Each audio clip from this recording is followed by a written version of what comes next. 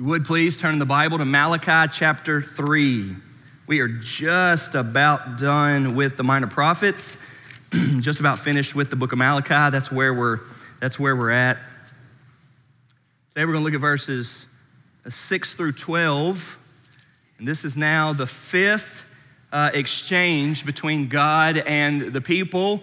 We've seen this kind of rhythm, this pattern in the book of Malachi that God says something about the people and they say, but how, God? How have we done that? They question God back. They make an excuse. They defend themselves. They are not humbled by it.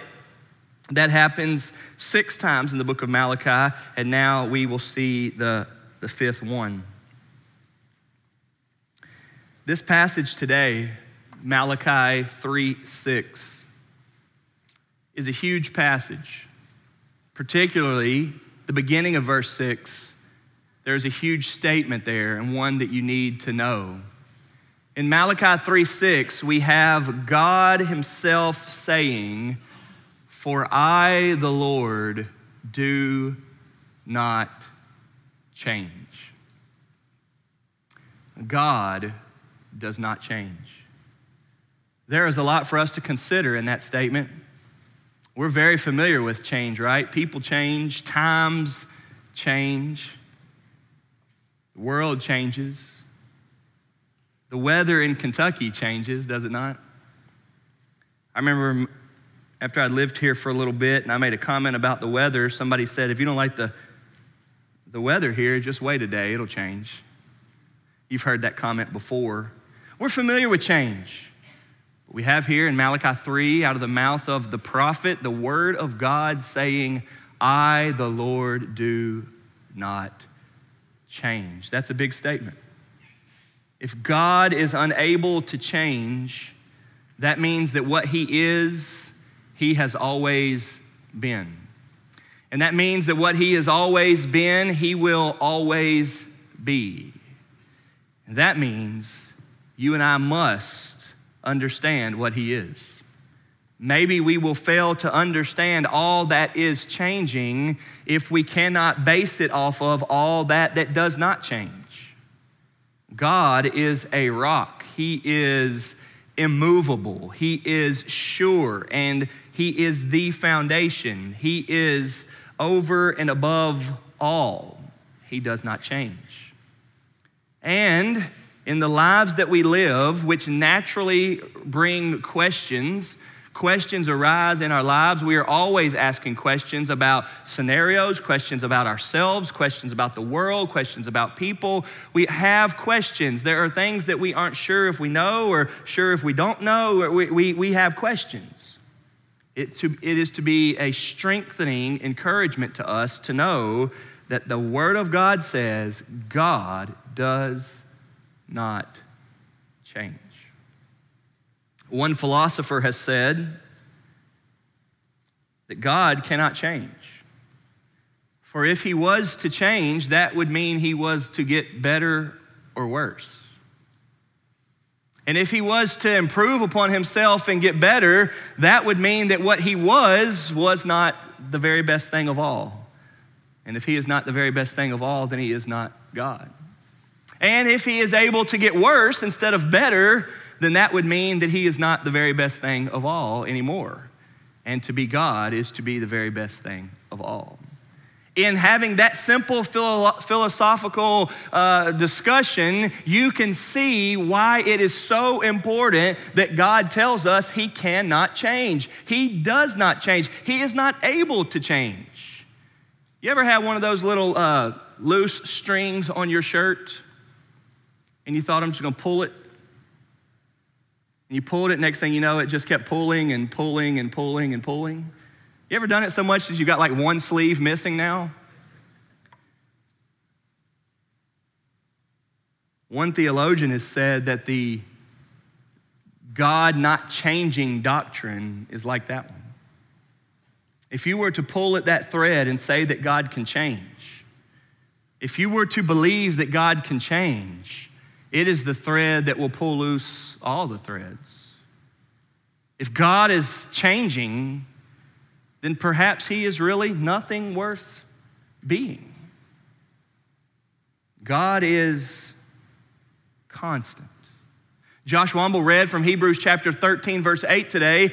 Jesus Christ is the same yesterday, today, and forever. He, being the second person of the Trinity, the second person in the Godhead, Jesus Christ, God's Son, does not change. God does not change. And so it's important that we embrace this, that we understand it. So read with me, if you will, at Malachi 3, beginning in verse 6. For I, the Lord, do not change. Therefore, you, O children of Jacob, are not consumed. From the days of your fathers, you have turned aside from my statutes and have not kept them. Return to me, and I will return to you, says the Lord of hosts. But you say, how shall we return? Will man rob God? Yet you are robbing me. But you say, how? How have we robbed you? In your tithes and contributions. You are cursed with a curse, for you are robbing me, the whole nation of you. Bring the full tithe into the storehouse, that there may be food in my house, and thereby put me to the test, says the Lord of hosts, if I will not open the windows of heaven for you and pour down for you a blessing until there is no more need. I will rebuke the devourer for you, so that it will not destroy the fruits of your soil, and your vine in the field shall not fail to bear, says the Lord of hosts. Look at verse 12. Then all nations will call you blessed, for you will be a land of delight, says the Lord of hosts. What an interesting ending to our passage today, that he speaks to the way the nations will observe the people who have turned back to God. For my first point today, I want you to hear what I've began with. Number one, God does not change. This is God's declaration to the people because the people are so wayward. They have been so disobedient and defiant to God. They have sinned against him, rebelled against him, and one would think God ought to do something to them. One commentator said, were it not for God's stubborn goodness, he would have already devoured these people. But because of God's inability to change, he is sticking to his original covenant to be merciful to these people, to bring it about that they would come to faith, that they would be his covenant people, that they would be his people, his nation, as he said that they would be. If God were like us, he would have already flown off in anger and busted these guys. But he is not like us in that regard. The Bible tells us this in a couple places. You don't have to turn there, but if you take notes, just listen to a couple of things. Numbers 23:19. God is not a man that he should lie, or a son of man that he should change his mind. God is different from us in this way. God always tells the truth. He cannot not tell the truth. He always tells the truth. He cannot change his mind. He is different from us in that regard. We do know many ways that God is like us, but in this one where he does not change, he is different from us, greater, bigger, and we should be thankful for that. Isaiah 46 says this, remember this, and stand firm. Recall it to mind, you transgressors. Remember the former things of old, for I am God and there is no other. I am God and there is none like me, declaring the end from the beginning and from ancient times things not yet done, saying my counsel shall stand and I will accomplish all my purpose, calling a bird of prey from the east, the man of my counsel from a far country. I have spoken and I will bring it to pass. I have purposed and I will do it. The Bible in many places is showing us that God is this big, awesome God, creator. He is sovereign. He's in control. He has power. And in this way, he is bigger and better, more thorough, complete, more full, more honest, more consistent, more stable, more constant than we are. And he does not change. And he's declaring this here to the sinful, disobedient people of Israel. And it is a beautiful truth of doctrine that they are to learn about God, that because God doesn't change, he has not consumed them. He has not judged them. He has not devoured them and wiped them out. What a beautiful, beautiful thing. One commentator says that the people of Jacob, Malachi says, can count on God's mercy because there is no possibility that God will ever be other than God now is. If God is a merciful God who made a covenant with his people, then there is no way he will not be that covenant God. That's who he is. He does not change.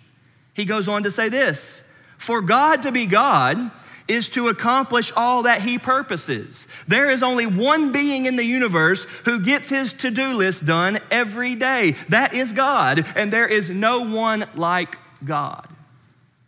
He does not change. If God does not change, he stays the same, then why do we see ourselves at times closer to him and not close to him? I remember several years ago when we had gone to the beach. We were out playing at the beach. You know how you do. You kind of set up little towels and chairs away from the ocean, and you go out there and play. And I remember, and if you've ever been to the beach before, the tide can be pretty strong, right? The current, and it can move you down the beach. And I remember one time my kids went out into the water, and about 10 or 15 minutes later, they were seriously like 200 yards down the beach. And when it's crowded, there are people everywhere. And I'm like, what are y'all doing all the way down there? Why are y'all so far away? I can't even see you. And they said, well, we didn't do it. We didn't swim down there. I said, well, you see where our chair is? Our chair's at the same place it was when we set it up. That chair didn't move. And they said, well, we weren't swimming that way. I said, well, that's the way the current works. If you're not paying attention to that chair that's not moving, you're moving. Whether you were trying to move that way or not, you're moving. And with this simple illustration, I want you to see God is like that chair in the sand at the beach. He's not moving. But that person that's out there in the water is either focused on staying in line with the chair or is now drifting. And yes, some people will say, hey, I didn't realize that I was going so far away. I didn't realize I had gotten so far. In my years of doing pastoral ministry, I can't tell you how many times I've heard somebody say something to the effect of, I don't realize how far I've gotten away. I don't know how it happened that I've drifted this far. One preacher said that sin hardens the heart, and the heart that is hardened sins even more. Sin hardens your heart, and the hard heart or the hardened heart sins even more. And so what happens is this cycle of, I don't want to sin, but I did, my heart's hard, and because my heart's hard, now I'm okay with sinning more, and now because I'm okay with sinning more, my heart's getting harder, and I'm further and further away from the things of God. And we need to ask ourselves in a situation like that, with an honest assessment, that good look yourselves in the mirror type of thing, and we need to say, if I feel like I've gotten far away from God, who's moved? Haven't you heard that before? If you feel like you've distanced yourself from God, or that there's a distance there, who's moved? Who's changed? Or what's changed? And the Bible wants us to know it is not God. God is not the one who has changed here. And he tells that to the people of Israel as a comfort to them. It is God's character. It is who he is that has kept them in this position, albeit an uncomfortable position where God is saying to them, you've been unfaithful to the faithful God. Number one, God does not change. But number two, listen to this, God calls us to change.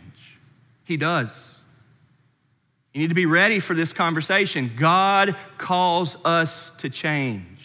Look what happens next in our passage. He says in verse 7, from the days of your fathers you have turned aside from my statutes and you have not kept them. This isn't a one-time shortcoming. This is not, oh, they just sinned in this one way. They are a wayward people. They are a people who have gotten far from God, and the group of them have gotten far from God. The community of them have gotten far from God. The people that they hang out with, they're far from God. The people that they spend their time with, they're far from God. They have gotten away from living living in relationship with God. And that's very clear in verse 7. This goes way back, he says. But look what he says at the end of it. Return to me, and I will return to you. Folks, I know that there's a whole world of people out there speaking for God these days. And I want to ask you, if you will, please, let God speak for himself. There's a whole world of people out there with countless different motives, saying what they want God to say. Let God speak for himself. To the people right here who have been very disobedient and wayward to him, they have been against him. They are questioning God, as we are about to see for the 5th time. God, with his merciful, passionate, compassionate, fatherly heart, says, return to me and I will return to you. God calls us to change. Let's keep reading. Return to me and I will return to you, says the Lord of hosts. But they answer back, how shall we return? And here's really what they're asking. What do you mean return? We haven't gone anywhere. Like my kids on the beach saying, we weren't swimming that way. I say, well, I don't know if you were meaning to swim that way or what, but I know that the chair's right here and y'all are way down there, and that's a little bit too far. It's out of sight. Their answer to God is, what do you mean return to you, God? What do we need to return from? We haven't gone anywhere. And is that not, listen, is that not very, very similar to the attitude of our day, where so many people will claim that they are believers in Christ or followers of Christ, and yet they are far from him and not walking in obedience or repentance, not desiring to change, not even thinking that they need to change. And so if somebody says you need to get right with God, they say, well, I don't really know how I'm wrong with God. What do I need to get right with? That's the very question that they ask. But nevertheless, we see that God calls them to change. So here goes this interchange. How shall we return? Will man rob God? Yet you are robbing me. So God, while he could have gone in any direction on how they've gotten away from him, God goes directly to their giving. God goes directly to their tithing. He says, in your tithes and contributions. God wants his people to know that in the Old Testament, where he taught them how to tithe and contribute to the ways of God in obedience to God, that by looking at them not taking that seriously and wanting to do what God has told them to do, that they are far from God. They're not walking in the ways of God. And yet, they seem to be thinking that that's not even on their radar. They haven't even considered that faithful, consistent, obedient living to God's ways is a measure of believing. It's a measure of faith. And they haven't even thought about that. What do you mean, return to you, God? How can we return if we haven't even gotten away? They're not even sensitive to the ways that they've gotten away from God. And so what God is doing is he's calling them back. He says, return to me. So look what he says at verse 9. You are cursed with a curse, for you are robbing me, the whole nation of you. I point out often that God often escalates things. He makes it stronger than we typically would like it to be. We don't really like for the situation to get uncomfortable, but God is willing and God is okay with the situation becoming uncomfortable. He is. We don't like that in our conversations, but God's okay with it, and what it's doing is it's good for them. Look what he says. He says, you are robbing me. Matter of fact, the whole nation of you are robbing me, and therefore you are cursed. Here's why the people of Israel are struggling the way they are. Here's why they're suffering the way that they are. Because they're not living faithful to God. They're not being obedient to him. And you can see this because God does not change. So what's he going to do about it? He calls them to change. Verse 10, bring the full tithe into the storehouse, that there may be food in my house, and thereby put me to the test, says the Lord of hosts, if I will not open the windows of heaven for you and pour down for you a blessing until there is no more need. God says to them, return to me, test me to see if I won't receive you. Test me to see if I won't accept you. This is neat. Neat that God says this.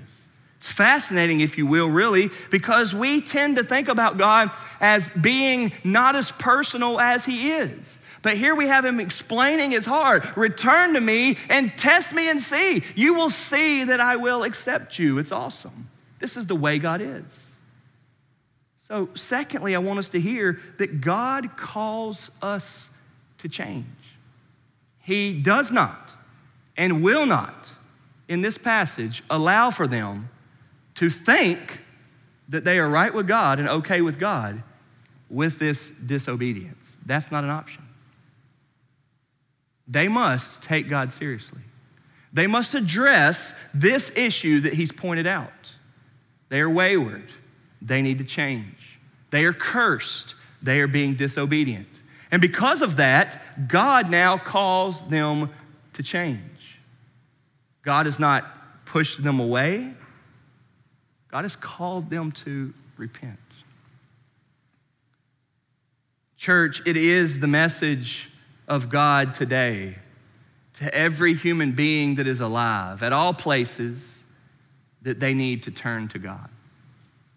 It is the message of God that every human being needs to turn to God.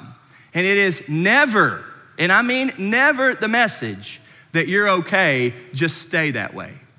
It's not God's message. Now, I realize that we are a big minority in that we believe wholeheartedly, affirmatively, that people should change. And I also realize that it is the common message and voice and reaction and response and excuse and defending of ourselves from the world and those people around us to say, I'm not changing. It's almost become a sense of pride and arrogance, a boast. I ain't changing for nobody, you've heard people say. People are proud that they're not changing. The only person who should be proud that he doesn't change is God. Us human beings must be a humble people who are able to admit, I need to be changing. We need to hear Philippians 1:6 that we are a work in progress. And the work in progress is that God is constantly changing us. As Jake preached last week here in Malachi, God is a refiner. God is sending us through the fire to refine us. We are a work in progress. We are the clay and God is the potter and he's working on us. We are changing. We should be changing. Any and all pushback of us saying, I'm not changing is foolish and it's prideful and it is a picture that you have gotten far from God.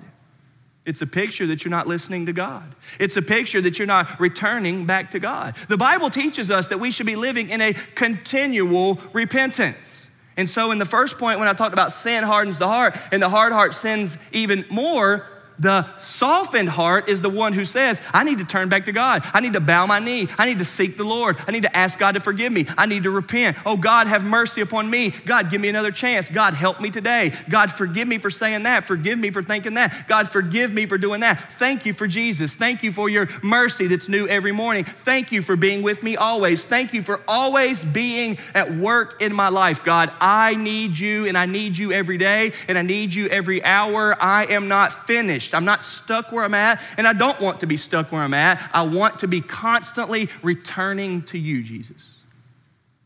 And this is what he's calling them to. And he gives this beautiful answer, return to me, and I will return to you. What a friend God is. What a family member God is. What a father God is, that he calls us to change. But lastly, God does not change.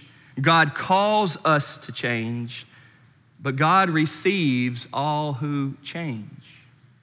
God receives all who change. Look at verse 10. Bring the full tithe into the storehouse, that there may be food in my house, and thereby put me to the test as the Lord of hosts, if I will not open the windows of heaven for you and pour down for you a blessing until there is no more need. Look at verse 11. I will rebuke the devourer for you, so that it will not destroy the fruits of your soil. And your vine in the field shall not fail to bear, says the Lord of hosts. Then all nations will call you blessed, for you will be a land of delight, says the Lord of hosts. God, in the beginning of this passage, is getting on them for how they are questioning God. God says, "You're robbing me, return to me." They say, "Why do we need to return to you? How are we robbing you?" That's what they're asking back. And there's this exchange, this interaction of their obedience and distance from God, or disobedience and their distance from God. It's a bad scene. But just a few verses later, we have God saying, "I'm for you. I'm going to take care of you. Any opposition to you, I will deal with. Any enemy coming against you, I will deal with. I will take care of you. I will protect you. I will provide for you. I will make sure your crops are growing. I will make sure your land is fruitful. I will make sure your life is blessed. Turn to me." And anybody that turns to him, he receives. In the very beginning of John's gospel, John chapter 1, it says that Jesus came to earth to save us. But it says this: "But many of them did not receive him." People are looking at Jesus and trying to decide if they want him, agree with him, if he's good enough for their lives. They're trying to decide if it's real enough, true enough, lasting enough, or helpful enough, beneficial enough, if it's really going to make their life any better. They're looking at him that way, and they're trying to decide if they will receive him. And yet God says, for any that will turn from their sins in repentance, he will receive them. If you will accept that you need to change, you need to change for the better, that you need to turn from your wicked ways, turn from your sins, turn from your ungodliness, and turn to Christ, he will receive you. He even says here in our last verse that he will so receive them, this nation that robs God because they don't care about God and they don't listen to God. Those people can turn into, listen to this, they can so change that the watching world and all the nations will call them blessed because their land is a delight. Think about that. We have already seen in the Minor Prophets that the people whine that they are a laughingstock to the nations, right? We have already seen in the Minor Prophets that the people whine and complain that because of God and because of their ways and because of how bad their lives are going, the world mocks them, the other nations laugh at them, they don't take them seriously, therefore they don't take God seriously, all of that. And God here says, if you will return to me, I will return to you. I don't change. Y'all need to change. As you change, I will receive you. And when you and I are in a relationship together, the world will see, the world will notice, and they will call you blessed.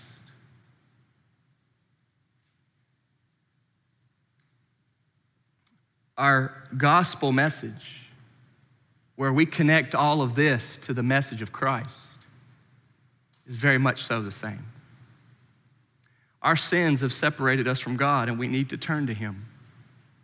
And only when we turn to him, turning our back on ourselves and needing to change, that we turn to God and say, God, I need you, then and only then does God receive us. It is only through Christ that God receives us. God accepts us when we confess our sins and we repent because of Jesus.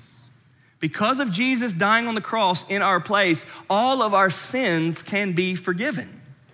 But we are only accepted by God when our sins are forgiven, and that comes through Christ. What a beautiful truth it is that we can go from verse 6, God does not change, to just a few verses later, God receives all those who turn to him.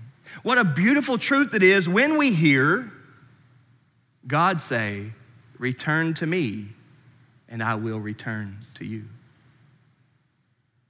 As our lives are busy and there's lots going on, church can become, listen, something that we just get in and get out of. Church can be something that we're involved with, but we're just so coming and going that we forget what the very core aspects of church are. Let me remind you from this passage here today that every one of us are a people who need God. We need God. We need God in our lives. We need God's help. We need God's mercy. We need His forgiveness. We need God to be the ruler over our lives. We need God to be our Savior. We need God to be our salvation. How do you get Him? The only way to get God is to turn to Him. The only way to get God is to turn to Him. Now, I want to say one final thing. If one does not understand the gospel, the good news of Jesus, then you may be hearing me today thinking that I'm saying change and God will accept you. Do not hear me as saying change and God will accept you. That's not what God says. The Bible teaches us that God is the one who empowers the change. Hear me. God is the one who empowers the change. The Bible teaches us that as God is working in our hearts and lives, He is causing us to turn to Him. And as we are turning to Him in faith and repentance, His Holy Spirit literally comes to work in us to start changing us. That the real change that happens is done by God in us.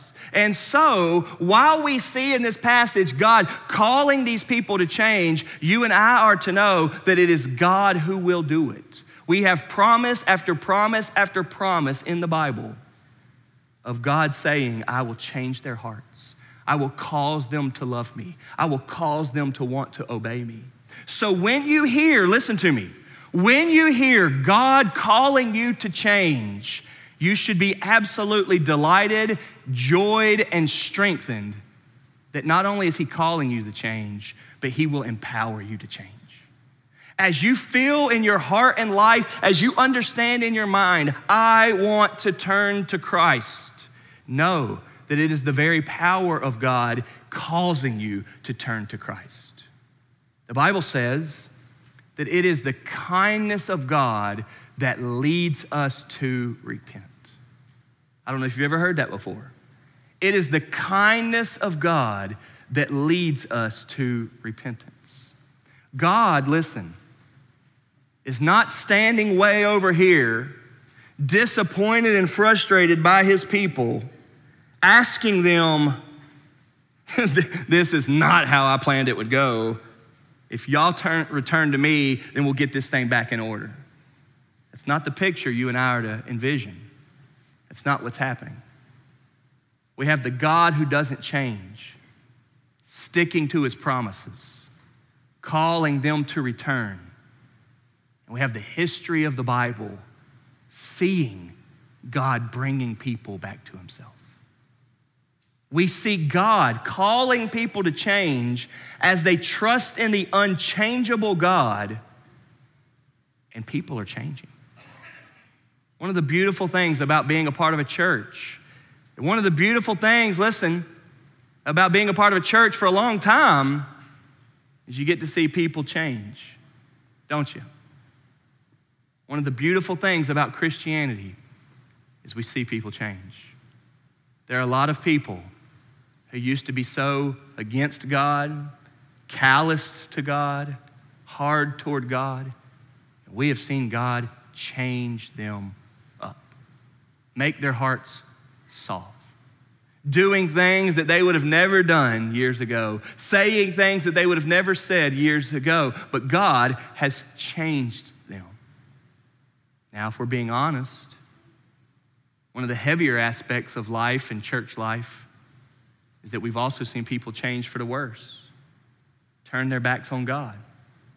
And when we see that, we are to be reminded of what He says here in verse 6, I, the Lord, do not change. In closing here today, I want to ask you, are you changing? The Bible describes God as being.